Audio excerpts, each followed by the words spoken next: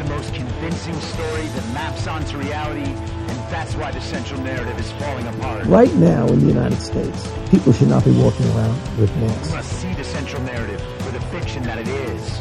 We are Americans. While elections are sometimes messy, this was a secure election. The founders began the fight for human liberty and self-governance, and it's up to us to finish the job.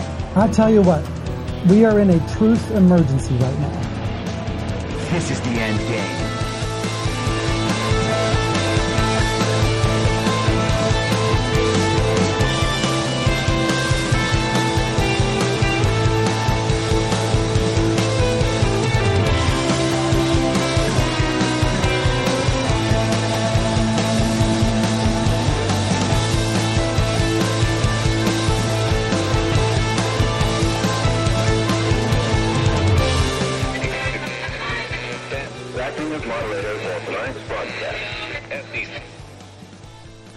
It's Friday, June 3rd, 2022, the 499th day of dystopia. I'm your moderator, Chris Paul. Let's be reasonable. And let's get started today, as we often do, by mentioning the great American patriot, Mike Lindell, and his great American manufacturing company, MyPillow. You can go to MyPillow.com, use the promo code REASONABLE, and get up to 60% off items all across the MyPillow.com store. You can also take advantage of many various buy one, get one free offers, and when you order, they will send you a free gift of Mike Lindell's autobiography. So make everything more comfortable. Go to MyPillow.com, use promo code REASONABLE. You'll be supporting this show, you'll be supporting Mike Lindell, and you'll be supporting a great American manufacturing company. A huge thank you once again to everyone who has subscribed to the Substack and gotten a paid membership to the Substack. You guys will have immediate access to the podcast whenever I put it out, starting in a couple of weeks. That will be the exclusive location for the podcast on the day of its release, and then I'll put it up elsewhere in the days to follow. If that is a problem financially for someone and you have been a fan of this show, I do not want to ruin your experience. So you're welcome to reach out and get in touch, and we will see what we can do. You can contact me. You can just hit me up with a message on Truth Social or Telegram or Gab or Getter, and we will figure something out, because I certainly know what it's like to be broke. And I know how many Americans are dealing with great stress in their lives for financial reasons right now. So I do not want to make that worse, and I do not want to take away something that you might enjoy. And if that's the case, don't feel bad about reaching out, because I know exactly how you feel. Now, there is some more post-Michael Sussman verdict, John Durham special investigation, Russiagate-related stuff that has continued to come out this week. Yesterday on a Substack called Undead FOIA, this great article came out. Evidence points to massive conspiracy. New files first posted by Ivan Penchikov of the Epoch Times shows that when the U.S. government formally accused Russia of hacking the DNC, they were lacking crucial files from CrowdStrike. As noted below, 1 week before the official attribution, FBI officials were scrambling to get basic documents regarding the hack. Now, if you'll remember, the story goes that Russia hacked the DNC and that they gave that information to WikiLeaks, and WikiLeaks published all the DNC emails, and none of it had anything to do with Seth Rich. This immediately raises the specter of a massive conspiracy. The U.S. government did not use CrowdStrike reports or files to attribute the attacks.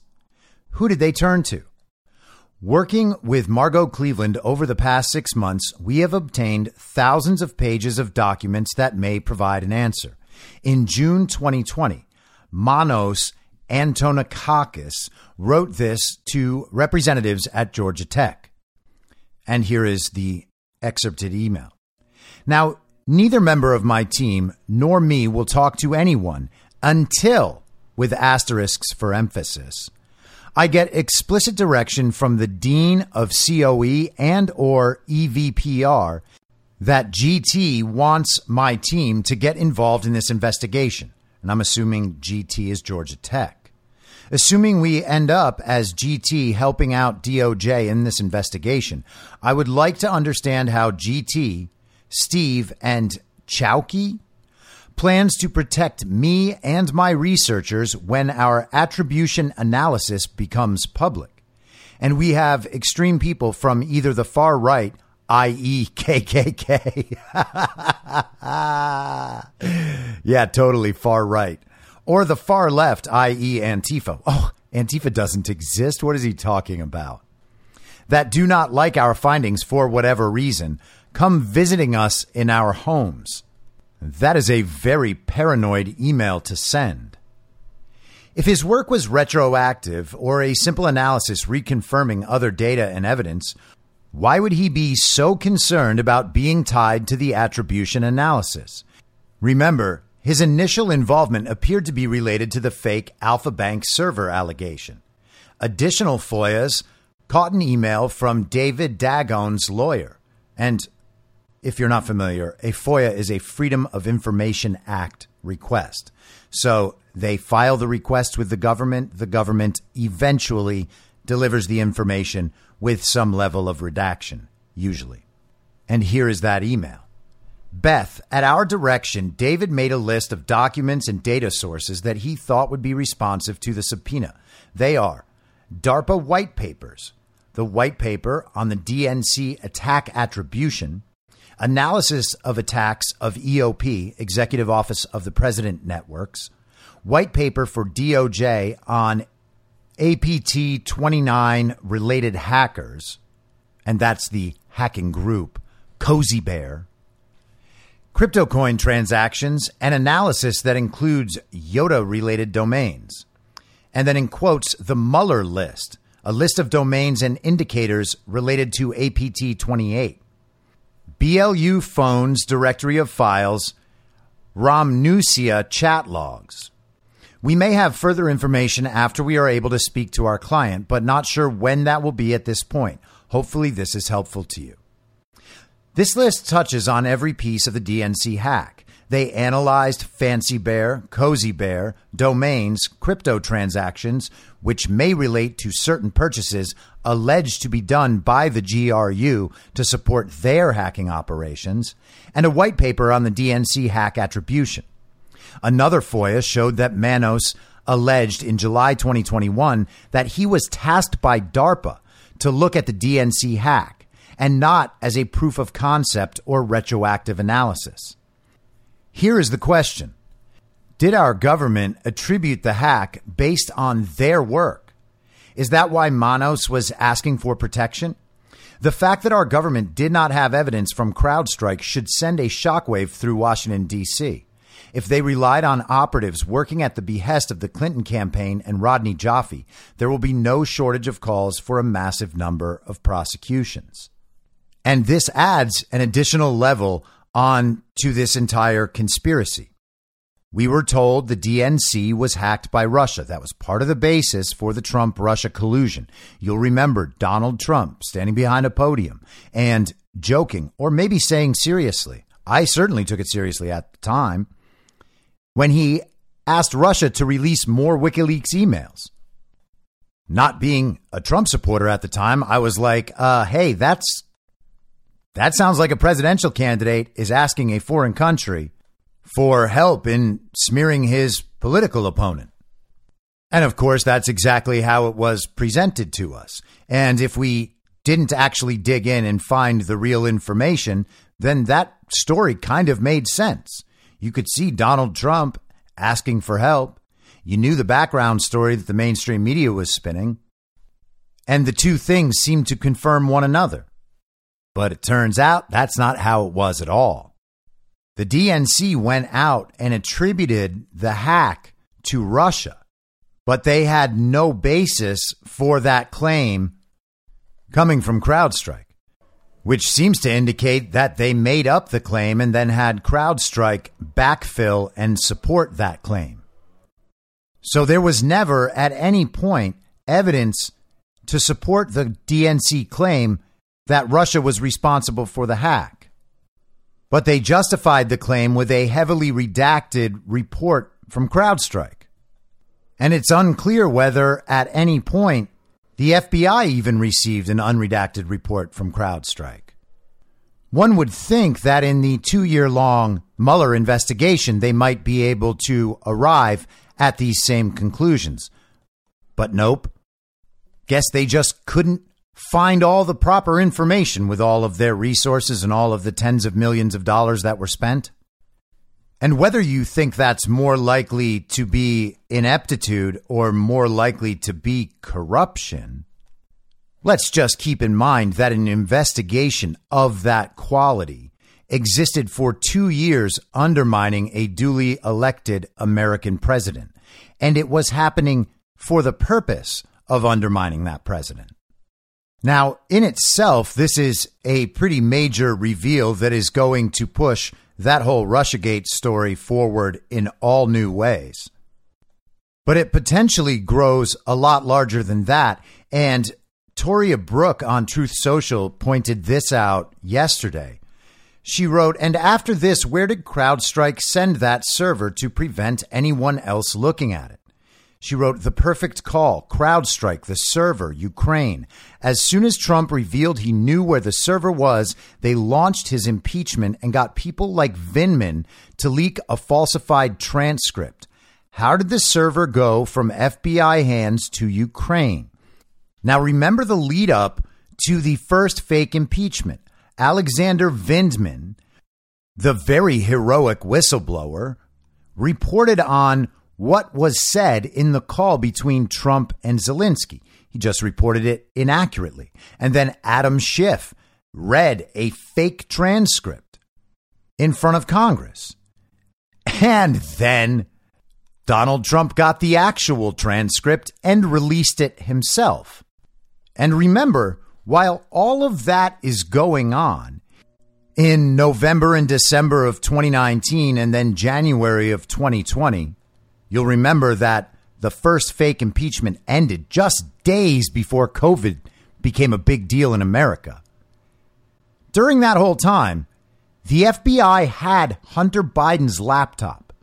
Hunter Biden's laptop contains an extraordinary wealth of exculpatory evidence that would have clearly proven Donald Trump was looking into something real when it comes to the Bidens and the corruption in Ukraine. So they had that information and didn't use it, even in an impeachment of an American president. They falsified the transcripts and read fake transcripts into the record. And then Donald Trump, of course, released the transcript. Now, here's what the critical segment of that transcript is. This is Trump speaking. "I would like you to do us a favor, though, because our country has been through a lot and Ukraine knows a lot about it. I would like you to find out what happened with this whole situation with Ukraine. They say CrowdStrike. I guess you have one of your wealthy people. The server, they say Ukraine has it. There are a lot of things that went on, the whole situation. I think you're surrounding yourself with some of the same people. I would like to have the Attorney General call you or your people, and I would like you to get to the bottom of it. As you saw yesterday, that whole nonsense ended with a very poor performance by a man named Robert Mueller, an incompetent performance. But they say a lot of it started with Ukraine. Whatever you can do, it's very important that you do it, if that's possible." And President Zelensky responded, "Yes, it's very important for me and everything that you just mentioned earlier. For me as a president, it is very important that we are open for any future cooperation." And his answer goes on. But the critical part in there is that Trump is asking directly about the server, about CrowdStrike, about Ukraine, and about the corrupt involvement behind what is clearly happening in the days after the Mueller investigation ended. We're talking late July 2019.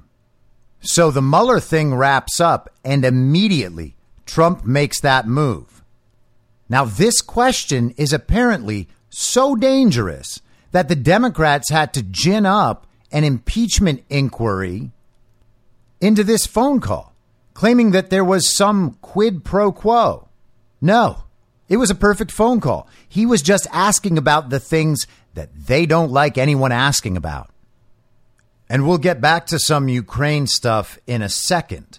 But let's talk about how well Joe Biden is doing and where the country is at in terms of his legitimacy. This is from Rasmussen, the polling company, today. 2,000 Mules. Documentary's message resonates with voters. The new documentary, 2,000 Mules, which investigates evidence of widespread cheating in the 2020 presidential election, is hitting home with voters who have seen the film. A new Rasmussen Reports national telephone and online survey finds that 77% of those likely U.S. voters who have seen 2,000 Mules say the movie strengthened their conviction that there was systematic and widespread election fraud in the 2020 election. Only 19% of those who have seen the documentary say their belief in election fraud was weakened. How could you watch 2,000 Mules and be more certain that there was not fraud? That has to be the stupidest reaction possible. It's so far beyond just denial. That is absolutely crazy. To think that they could produce that documentary, everyone in it is lying or incompetent or, I don't know, trying to stage a soft coup like actually happened to Trump for 6 years. Hey, both sides aren't committing coups, okay? Let's be clear about that. One side is the coup side. The other side is not the coup side. And it also turns out that one side is the stolen election side and the other side is not the stolen election side. And guess what? The coup side and the stolen election side, those are the same people. It's not hard to understand. So we've got Dinesh D'Souza and the rest of the Salem media crew, and some of them I don't trust at all, so forget about them. But then we've got Catherine Engelbrecht, Greg Phillips, whistleblowers, the theory of the case fully explained, and video evidence, and someone watches it and thinks, you know what? It's actually less likely that election fraud happened. I am convinced by this movie that the chances that the election was stolen are actually a little bit less than before. In fact, I'm surprised that Democrats themselves didn't make this documentary because it is so convincing from this documentary that election fraud simply could not have happened. Okay, child brains, that makes sense. Your belief in election fraud has weakened after seeing the documentary. Got it.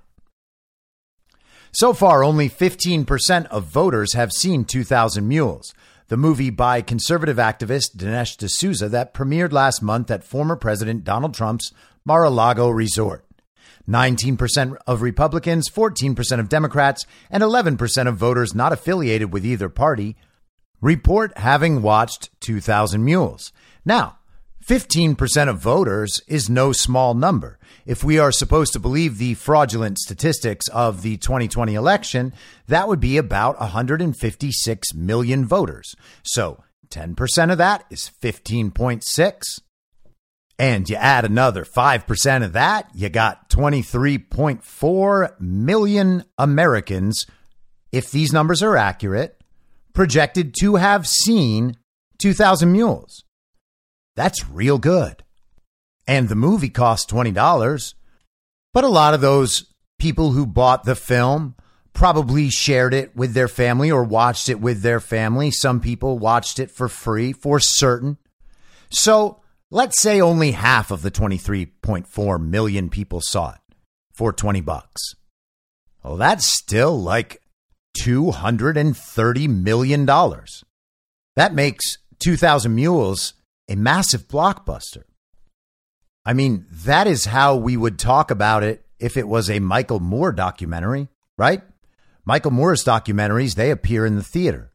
And we have ticket sales. And we hear about the ticket sales. And we hear things like, this is the biggest documentary that has ever been released. It's so important. Please watch this delusional communist who looks like he's melting lie about everything.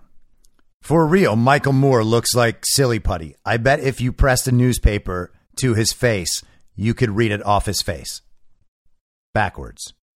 If Michael Moore made 2,000 Mules, it would be the most talked about documentary Hollywood has ever seen.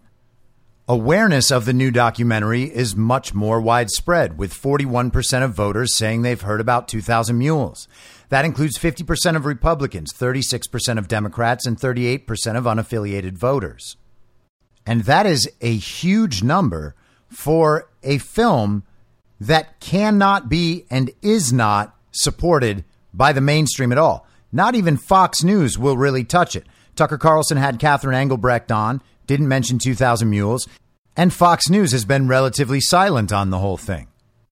But that's a good indication that the awareness of 2,000 Mules is actually building, because the 77% of the 15% of people who saw it, the 77% who said it strengthened their conviction that the election was stolen, they're going to talk about it.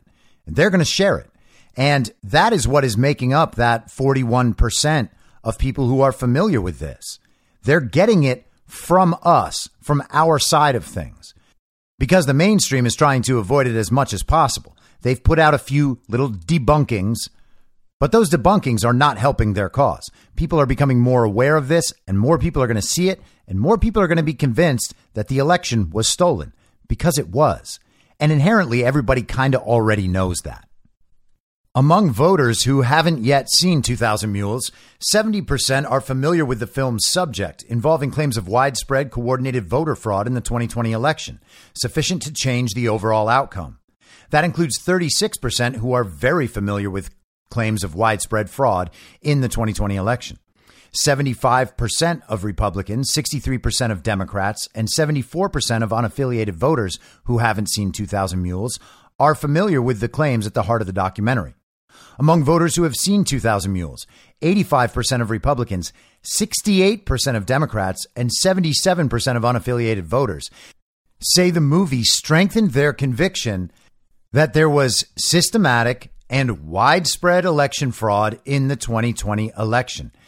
68% of Democrats who have seen 2,000 Mules were strengthened in their conviction about systematic and widespread election fraud. Among voters who have seen the documentary, 77% say they would recommend 2,000 Mules to others, regardless of whether or not they share their political beliefs. That includes 84% of Republicans, 73% of Democrats, and 74% of unaffiliated voters who have seen the film. Those are enormous numbers. That means the film is very effective. Even among those who haven't seen 2,000 Mules yet, 57% believe it is important for the public to be aware of topics covered in the movie, including 40% who believe public awareness of the subject is very important. Only 17% think public awareness of the topics covered in 2,000 Mules is not at all important. And you gotta love those people. 19% of people said that this movie actually weakened their conviction that there was election fraud. And I'm sure they were being 100% honest and not just being the lying communists they are. And then they double down and say, yeah, I'm not convinced at all. In fact, I am less convinced now than I was before seeing the movie. And also, it's not important whether or not there was systematic and widespread election fraud proven right before me that my eyes just consumed. And here's another interesting result from this poll. Among voters who haven't seen 2,000 Mules, those earning more than $200,000 annually are most familiar with the claims about election fraud covered in the movie, while those earning between $30,000 and $50,000 are most likely to say public awareness of the documentary's subject matter is very important. And that could give some indication that the people in that upper income bracket are probably a lot of the people in that 19% whose conviction was weakened after seeing the movie. They believe they're very, very familiar with the subject matter, but they are also not the group most likely to believe the subject matter is of critical importance. And obviously, I cannot know that just looking at this, but that seems to track with what we're actually observing about people's positions on election fraud. And of course, that's not the only polling that is troubling the fake administration these days. 75% of Americans think the country is on the wrong track. His approval numbers with independents are below 30. And there are polls where his approval numbers overall are in the low 30s. The American people don't trust him on any of the issues. They don't trust him to fix any of the problems. His administration is a daily embarrassment and disgrace to the country, and it is now on full display. Everyone can see it. There, of course, are people who still deny it. There are people who will deny all of this until the very end and probably beyond, and those people are going to go absolutely insane. But there was another report this week. Biden's fake administration is shedding its black employees, which is odd for the candidate who is going to solve racism, the candidate who, if you don't vote for him, you ain't black. Maybe all those black staffers at the White House realize that the project of communism is maybe not worth being employed by a man who was mentored in politics for 4 decades by a Klansman. I know I'm really thinking outside the box here. I know that's very controversial to say. It's all true, of course, but you're not supposed to say it. And you're definitely not supposed to ever think that a man like that would have black staffers if he was really like that. So therefore, he must not be like that. And therefore, even if all the black staffers leave, he's still not like that. Because the important thing is remembering and using the old information when it's still useful, even if it's contradicted by all the new information. But it's actually kind of worse than that, because he's not even getting his normal amount of mainstream media protection anymore. He's still completely protected by the cable news hosts on CNN and MSNBC at night. They all praised his anti-gun speech last night, even though Joe Biden and everyone around him doesn't have the first idea about anything regarding guns. They still dutifully came out on television and said that it was one of the greatest speeches ever. And it seems like we're finally at an inflection point, and Joe Biden might be the guy who finally solves this gun problem and disarms the American public on behalf of the global communist order. But they have to do that because they figured people were actually watching. Of course, no one who voted for Joe Biden watches Joe Biden's speeches. They voted for Joe Biden so that they could put their team back in power and go back to forgetting about all of it. You know, focusing on themselves, their own mental well-being. It doesn't make them feel good to have to pay attention to politics. That's Trump's fault. Trump made it so they had to pay attention to politics all the time. Everything was always upsetting them. And if they could just get rid of Trump, it would all go away. Of course, it didn't go away. So then they decide, instead of, hey, everyone I listen to is wrong, and maybe I should start listening to different people, they decide the new problem is Trump supporters. But once they get rid of Trump supporters, oh, then it's utopia. And hey, if the Trump supporters would just do what we say, everything would be cool. But they're not. So if we eventually have to, kill them, they asked for it.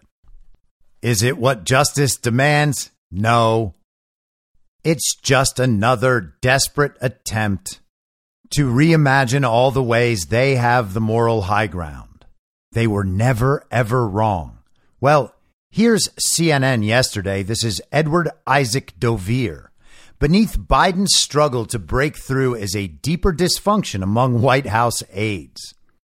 Being familiar never makes the feeling less dreadful. White House aides emailing each other during one of President Joe Biden's stops on the road, tracking who's covering what he's saying, which TV channels are taking the speech live, and realizing a number of times that the answer was none. Now that is strange. I mean, we saw Biden's events throughout the campaign of 2020. He would have 6 or 8 people there in their little chalk outlines, their little circles, so that they could be socially distanced. Occasionally, we saw whole dealerships worth of Jeeps show up at his car rallies. They made the entire parking lot look very, very full, as if it was all full of people, even though it was just a bunch of rented cars that may not have even had people in them. So we're all accustomed to absolutely nobody showing up to see Joe Biden. But we're not quite as accustomed to the media admitting it. You are thinking, said one person familiar, why are we doing this? Biden and his inner circle get weekly readouts of the metrics on local newspaper coverage of his speeches, how long and for what he was covered on cable, but also videos that staff post on Twitter and other social media interactions. Those reports go on the piles with internal memos from pollsters saying Biden isn't breaking through in traditional news outlets and that the people who are engaged are mostly voters who've already made up their minds. Again, more hilarious wisdom from inside the bubble. The only people paying attention to Joe Biden are people who voted for him and cannot deal with the cognitive dissonance created by how bad the reality around them has been made as a result of their support for the global communist order. In the person of the half-dead, demented, degenerate, ventriloquist dummy, and fake proxy president Joe Biden. But beneath this struggle to break through is a deeper dysfunction calcified among aides who largely started working together only through Zoom screens and still struggle to get in rhythm. Well, that's strange. I thought we were going to have a work-at-home economy from now on. I thought there was no point in putting people in the same room. And that it was actually dangerous, what with all these new variants and the whole monkeypox thing. We can't have people working together. People just got upset at Elon Musk because he told his employees that they were going to have to come back to the office. But now this seems to indicate that people working apart from one another have a hard time with team building. Man, the technocracy is just falling apart. They're still finding it hard to grasp how much their political standing has changed over the last year. And there's a divide between most of the White House staff and the inner circle who have been around Biden for longer than most of the rest of that staff has been alive. Okay. In an email to CNN, White House spokesman Andrew Bates said, "That is not the dynamic in the White House." All right. At the center is a president still trying to calibrate himself to the office. Oh, really? Well, he's been in politics for 50 years, was the vice president for 8 years, and has been fake president for a year and a half. If he is unable to calibrate himself to the office, one of two things are true. Either he's absolutely incompetent and senile and has no idea what's going on, or he's not in control of anything and is not, for any intents and purposes, the president of the United States. If Joe Biden was a commanding figure, he would not have to calibrate to the office. The office would calibrate to him, as it did under Donald Trump. And yes, I understand you might say, well, you know, Donald Trump had a lot of bad staffers, a lot of bad people in his administration. The deep state was just nipping at his heels the entire time. And yes, that's entirely true. But to argue that Donald Trump was not able to thwart that at every turn or nearly every turn and still have a successful presidency, well, that's a real tough argument to make. Donald Trump reshaped that office in countless ways that will continue to help our country for decades into the future. The country is pulling itself apart. Pandemic infections keep coming. Inflation keeps rising. A new crisis on top of new crisis arrives daily, and Biden can't see a way to address that while also being the looser, happier, more sympathetic, lovingly onion parody inspiring, aviator wearing, vanilla chip cone licking guy. An image that was the core of why he got elected in the first place. And there you have it. CNN coming right out to admit that their carefully crafted and carefully choreographed image of what they thought their audience wanted in a president does not work anymore now that people understand what they've gotten. And this sentence, while being terribly written, really terribly written for a professional writer, is nonetheless worth reading again. The country is pulling itself apart. Pandemic infections keep coming. Oh, Biden's got nothing to do with that. Inflation keeps rising. Biden's got nothing to do with that. And new crisis on top of new crisis arrives daily. And of course, Biden has nothing to do with that either. Man, it's just the world happening as the world happens. That's what Karine Jean-Pierre told us the other day from the White House press room. No one could have seen that inflation would not be temporary, and it wouldn't be temporary. In fact, we were totally right 18 months ago when we were saying that. But you see, we've kept getting variations of COVID, which no one could have expected. And we've got Chinese lockdowns causing supply chain issues, which, again, no one could have expected.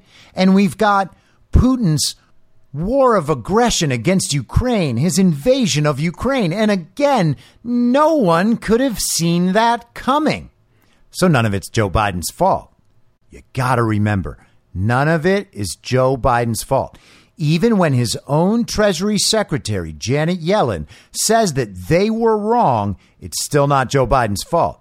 Karine Jean-Pierre explained the other day, actually, that even though Janet Yellen said the administration was wrong last year, Janet Yellen was saying that about a very, very specific thing. Just like Joe Biden was saying that inflation was transitory in a very, very specific way. And the fact that it is not at all transitory and is exactly the consequence of Joe Biden's policies doesn't actually make Joe Biden wrong back then, because all these things have come up and no one could have seen them coming. But let's get back to this fantastic sentence. Biden can't see a way to address that while also being the looser, happier, more sympathetic, lovingly onion parody inspiring, aviator wearing, vanilla chip cone licking guy. An image that was the core of why he got elected in the first place. CNN's audience is so replete with child brains that this is what they think everyone wants in a president. They want the old white version of Barack Obama. And these people, incompetent as they are, figured they could construct that out of anyone. And so they said, let's do it with Joe Biden. He's going to be the loose, happy, more sympathetic, aviator wearing, vanilla chip cone licking guy who inspires loving onion parodies. You see, it's all loving. It's not like the parodies of Donald Trump, like Saturday Night Live's parody that just shows you how mean and bad he is. It's kind of parody, but it's really real. When people parody Joe Biden, it's all out of love because Joe Biden's a loose, hip, happy, cool guy who wears aviators and licks ice cream cones. They are so incompetent that they think Joe Biden licking ice cream cones isn't a disgusting image when you understand it in the context of Joe Biden constantly sniffing and touching kids. He has to speak to very serious things, explained one White House aide, and you can't do that getting ice cream. My, what lessons they have learned. Aides regularly talk about how little traction they're getting from one-off Biden appearances or events, and then whether on inflation, the baby formula shortage, or mass shootings, or the other crises landing on Biden's desk. You got that? They just land on his desk like a fly. Oops, how did that fly get in here? Joe Biden makes these crises. And just to take a tangent for 1 second, Patriots Are in Control pointed out on Truth Social today, highlighted a fact check from USA Today. This is their fact check. This is what it says. Accounts from witnesses and authorities show Uvalde shooting was not a false flag. So now the media is claiming that the existence of witnesses means the event was not a false flag, because it could not be a false flag. And also, false flags never happen except when Russia does them to start wars with Ukraine. Now, I'm not claiming that Uvalde was a false flag event, but regardless of the reality of the event, the facts about that event have not been consistent at all, have refuted one another, and have changed many times. The way the media and the political establishment have handled the event has not changed at all from moment one.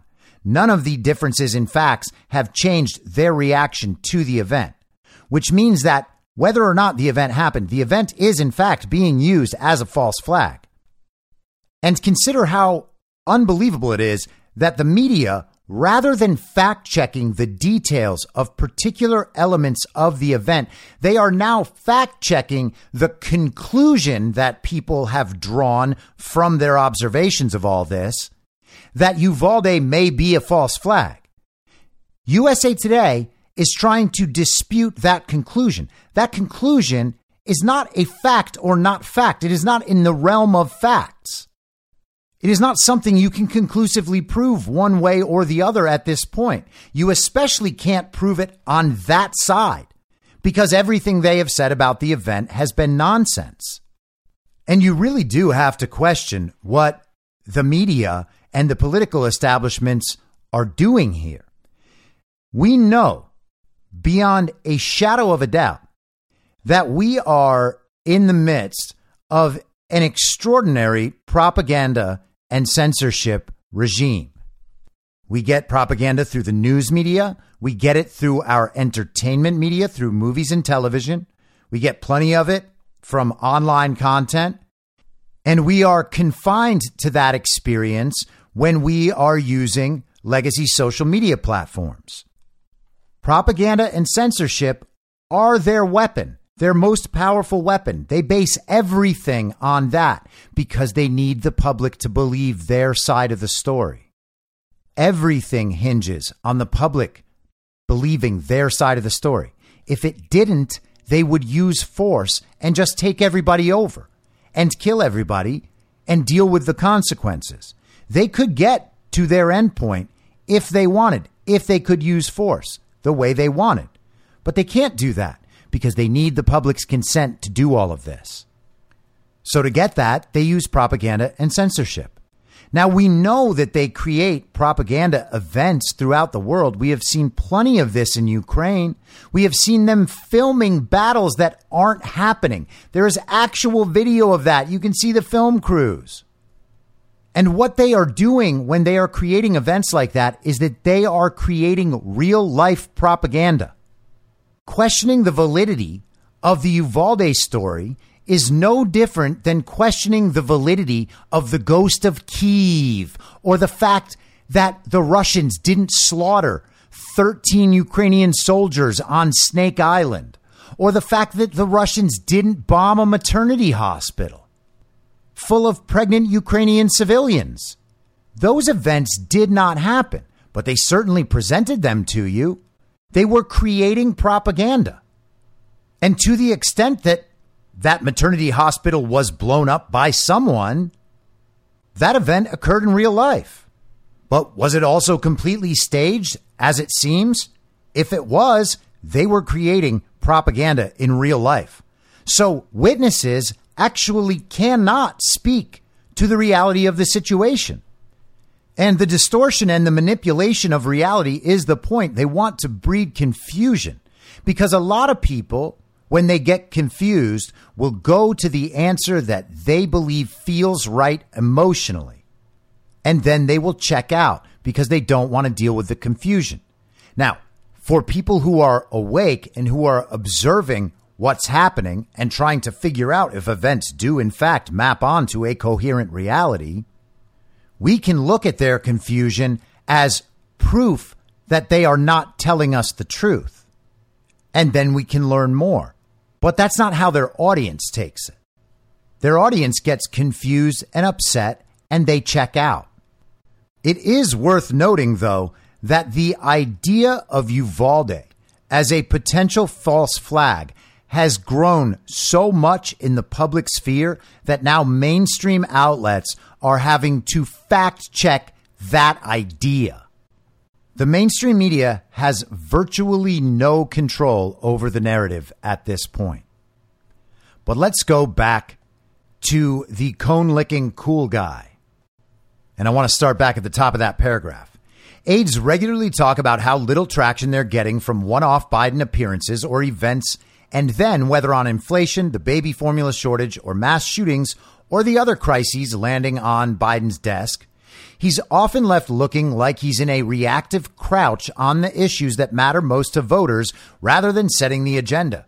Sometimes clipped moments from those speeches that the White House puts out on social media generate huge traffic, but at least as often, moments from the president appearing to be caught off guard go viral on their own.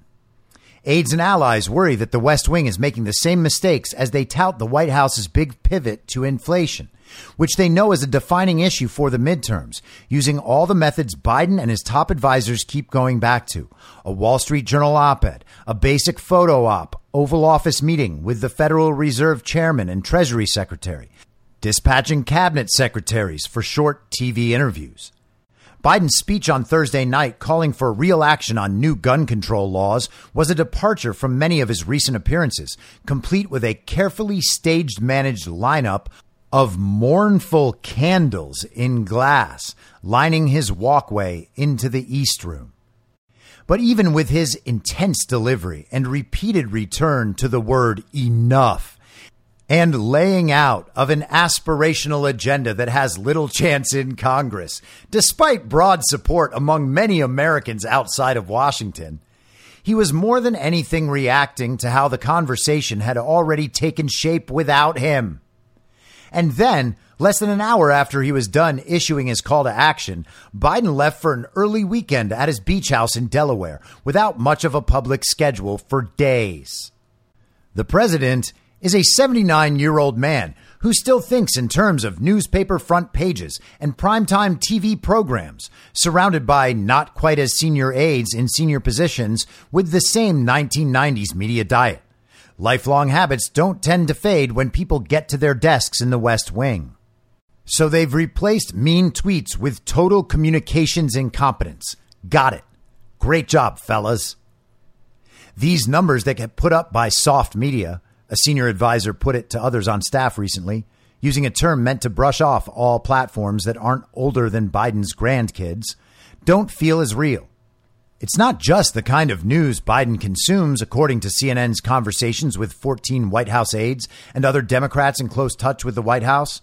After 50 years of looking up to the Oval Office, televised speeches and front page stories are how he thinks of a president making news, still conceiving of the presidency as a sort of Rooseveltian ideal where he can lay what's happening for an audience gathered around to hear from a commander-in-chief whose schedule keeps getting cleared for him to write, edit, and review each set of remarks. A speech is presidential. Remarks are presidential.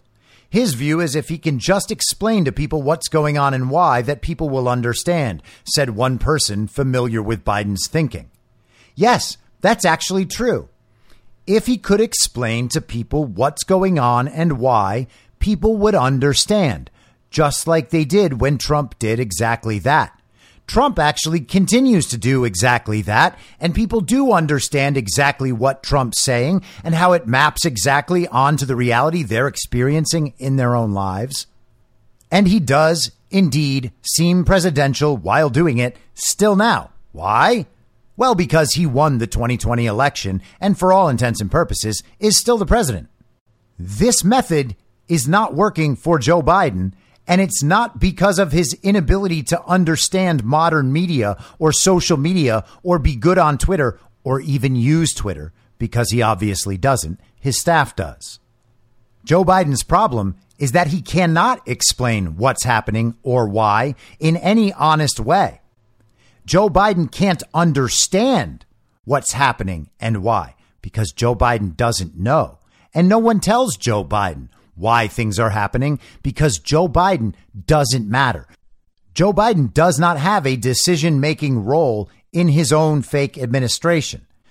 Those things all come down from much higher than Joe Biden.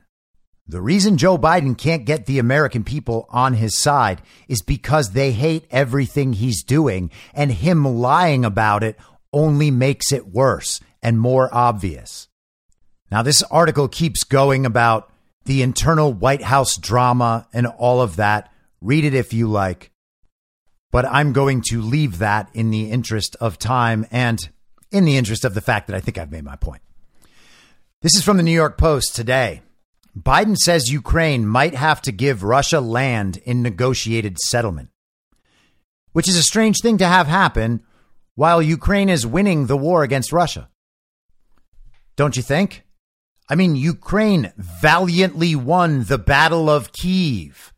Vladimir Putin, who never tried to take over Kyiv, apparently lost the Battle of Kyiv, and that is proof that the comedic actor and the 10,000 citizens that he armed are winning the war against Russia. So Ukraine and all Ukrainians, including the Nazis, are all very heroic. Russia is losing, and Ukraine is so heroic and so charitable, even to those who would wage war against Ukraine, that they are going to give Russia Ukrainian territory, even though Russia has surely lost. President Biden on Friday declined to rule out Ukraine having to cede part of its territory to Russia in order to end Moscow's more than 3-month-old invasion. Does Ukraine have to cede territory to achieve peace? A reporter asked Biden after his remarks on the May jobs report. Another failure. From the beginning, I've said, and I've been, not everyone's agreed with me, nothing about Ukraine without Ukraine. Biden began his answer. It's their territory. I'm not going to tell them what they should and shouldn't do. And of course, Biden has no ability to tell them what they should or should not do, because Biden is not in a decision-making role in his own administration, and he is completely and totally compromised because of his own corruption in Ukraine that is proven overwhelmingly by the evidence in Hunter Biden's laptop. And the fake president goes on. But it appears to me that at some point along the line, there's going to have to be a negotiated settlement here, the president added. And what that entails, I don't know. I don't think anybody knows at the time. But in the meantime, we're going to continue to put the Ukrainians in a position where they can defend themselves. So let's just remember where we started, right? Joe Biden said a minor incursion might be okay. And then we heard that any violation of Ukraine's very sovereign borders would be met with a swift and forceful response from the United States and its very powerful president, Joseph Robinette Biden. Except that didn't happen. And if they are ceding Ukrainian territory, then the United States' initial goal, as stated, to protect Ukraine's sovereign borders, how would we score that? That has been an absolute unmitigated failure. And here's why. Ukrainian President Volodymyr Zelensky said Thursday that Russian forces currently occupy roughly 1/5 of his country. And there are estimates that have it even higher than that. Russia is also in control of their ports and their farmland and their resources. And I know that some people who have been listening to this show for the last few months think, oh man, Chris Paul, he must be crazy. He continues to say that Ukraine is losing. The media is saying the exact opposite. Seems like they must know what they're talking about too. Maybe it's something in the middle. Nope. It's not in the middle at all. Ukraine has not been remotely successful at any point in the last 3.5 months. The entire thing is an unmitigated disaster. Russian President Vladimir Putin's war objectives remain murky. Isn't that incredible? You see, they're not murky. He's stated them from the beginning, and then our media has consistently restated his objectives as something else. They have said he wants to take Kyiv. He wants to take over all of Ukraine, and then he wants to expand, taking over other former Soviet bloc countries. That is how they've described his goal again and again from the beginning. Russian President Vladimir Putin's war objectives remain murky. How is that so? How is that so?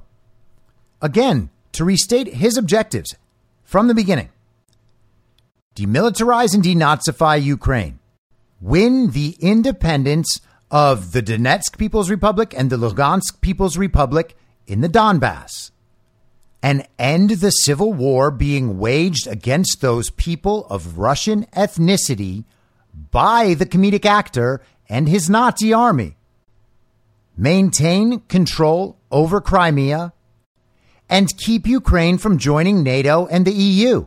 Those have always been his goals. Those have always been his negotiating points.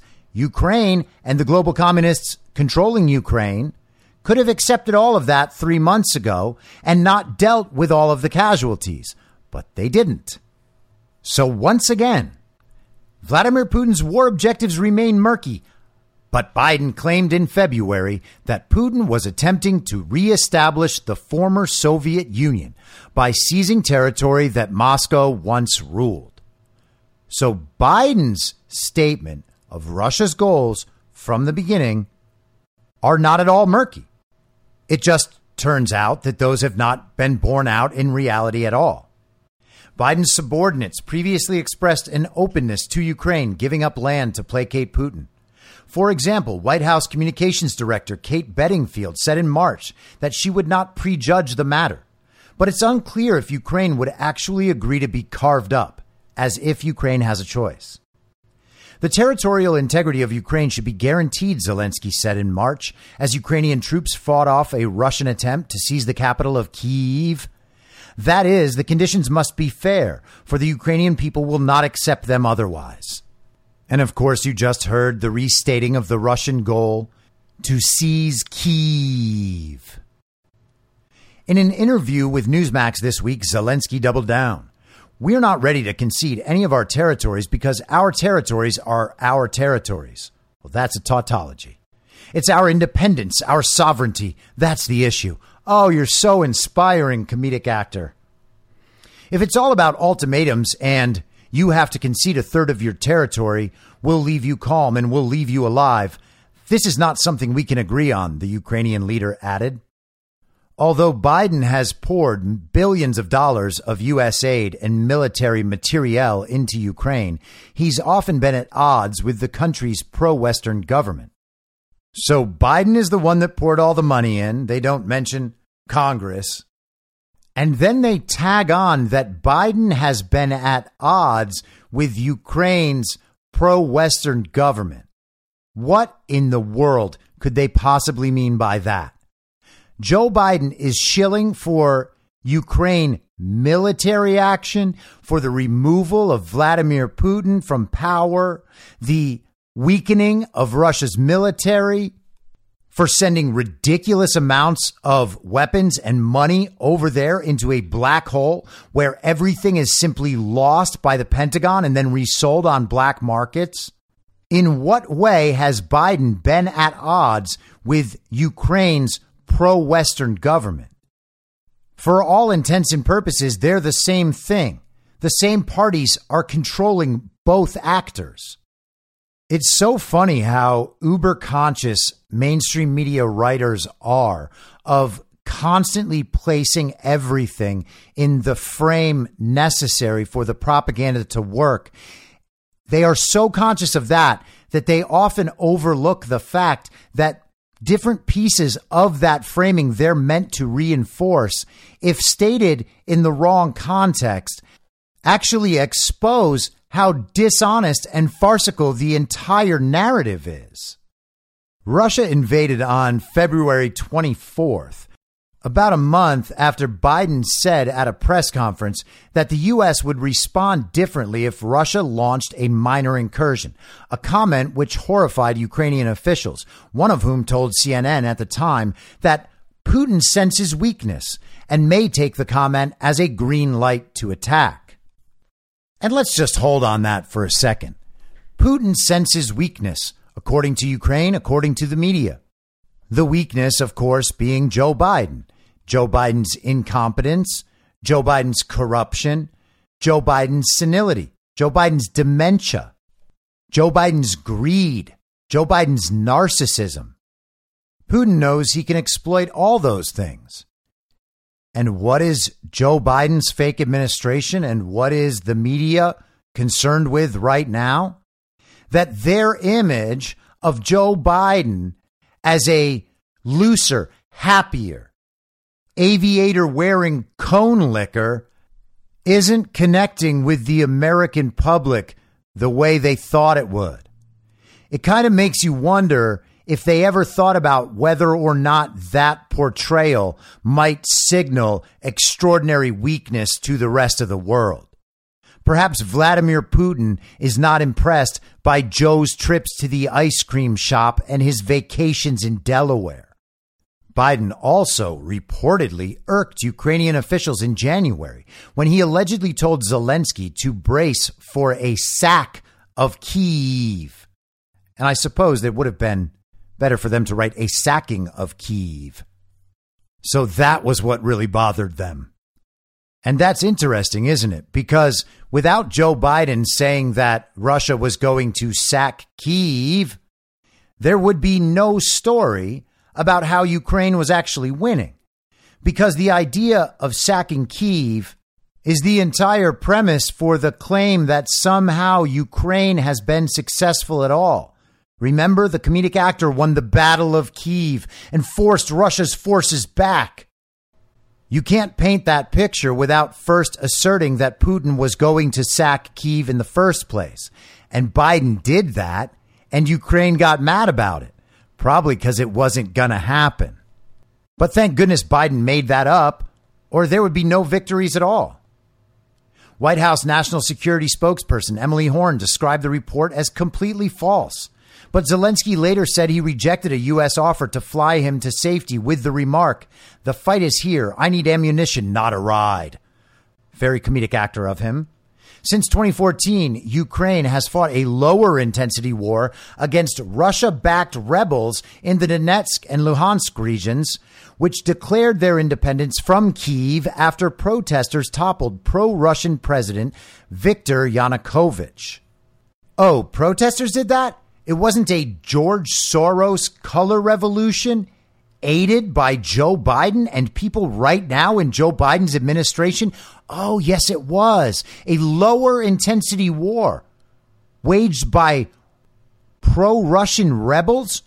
No, they haven't admitted to this civil war the entire time, but it has been waged since 2014. It's just been waged by the comedic actor who is second in line of succession from that coup, from that overthrow of Yanukovych, and the neo-Nazi battalions at his command. But those facts wouldn't be quite as useful for propaganda purposes. The Obama administration, in contrast with the Biden administration, firmly ruled out Russian territorial expansion, generally referring to Russia's annexation of Crimea following a disputed 2014 referendum as merely an attempted annexation. So apparently they get to still pretend that Vladimir Putin lost in 2014 too. Putin has now taken back Georgia, Crimea, and the Donbass and created the land bridge down the eastern half of Ukraine under the last few non-Donald Trump presidents. But we're supposed to believe that the global communists and these illegitimate Democrat communist presidents have all the leverage against Vladimir Putin and are actually dictating events to the extent that they're able because of international law. If you believe that, you are detached from reality. Now, there was an interesting report that I think might have gotten overlooked today. Apparently, Taiwan has threatened to stop their trade of modern computer chips to Russia and Belarus in response to the invasion of Ukraine. And that comes as the Russian foreign minister asserts that Taiwan is an integral part of China. So Russia is recognizing Taiwan as part of China. Taiwan either is or is not part of China, depending on your perspective. And that is what we discussed a week or so ago when Tony Blinken, the fake Secretary of State, was out there doing mop-up duty, saying that the U.S. was still committed to our one China understanding of things. But Taiwan, which is in some sense part of China, is threatening Russia and Belarus, even though China is allied with Russia when it comes to Ukraine. And China is allied with Russia when it comes to trade and currency and various other things. So wouldn't it seem dangerous for Taiwan to be trying to punish Russia and Belarus against the wishes, you would assume, of China? Wouldn't that be a problem, especially with things so tense between China and Taiwan already? I mean, China is sending military ships out. They have constant flyovers. There's a lot of saber rattling going on with the China-Taiwan situation. Wouldn't their punishment of Russia and Belarus potentially make that situation more fraught? Wouldn't it make it potentially more likely that China would actually, quote unquote, invade Taiwan? This story is very strange. Is it Taiwan manufacturers that are transnational corporations? Is it potentially the corporate evil twin as it exists in Taiwan making this sort of decision? Something about this is very odd, and it's worth keeping our eyes on, especially as this Taiwan situation begins to bubble more and more into the mainstream. I have said for a long time that I think the China-Taiwan situation will be the mirror image of the Russia-Ukraine situation, and it will probably lead to a lot of the same outcomes. The exposure of the global communist corruption and criminality enterprise as it exists in Taiwan. And we will obviously find out a lot more about whether or not I'm right about that in the coming days and weeks and months. But thank goodness we have such a credible media and such a powerful, competent, looser, happier, aviator-wearing cone licker for a president. I'll be back on Monday at the same reasonable time on the same reasonable podcast network. I don't have a network. Masks and lockdowns don't work. They lied to you about a pandemic, and Joe Biden will never be president. In my mind, that's the end game. Thanks for listening. If you'd like to follow what I'm reading and thinking throughout the day, you can do that by downloading the Telegram Messenger app and going to t.me/I'm your moderator. On social media, you can follow me on Truth Social, Getter, and Gab at I'm your moderator. I also have channels on Rumble and BitChute. If you'd like to follow the writing, you can find me at imyourmoderator.substack.com. The merch site is cancelcouture.com, or go direct shop.spreadshirt.com/cancel-couture. If you'd like to support the podcast financially, the best place to do that is Ko-Fi. Go to ko-fi.com/I'm your moderator. And all of these details will appear in the show notes with each episode. I'll see you soon down on the range.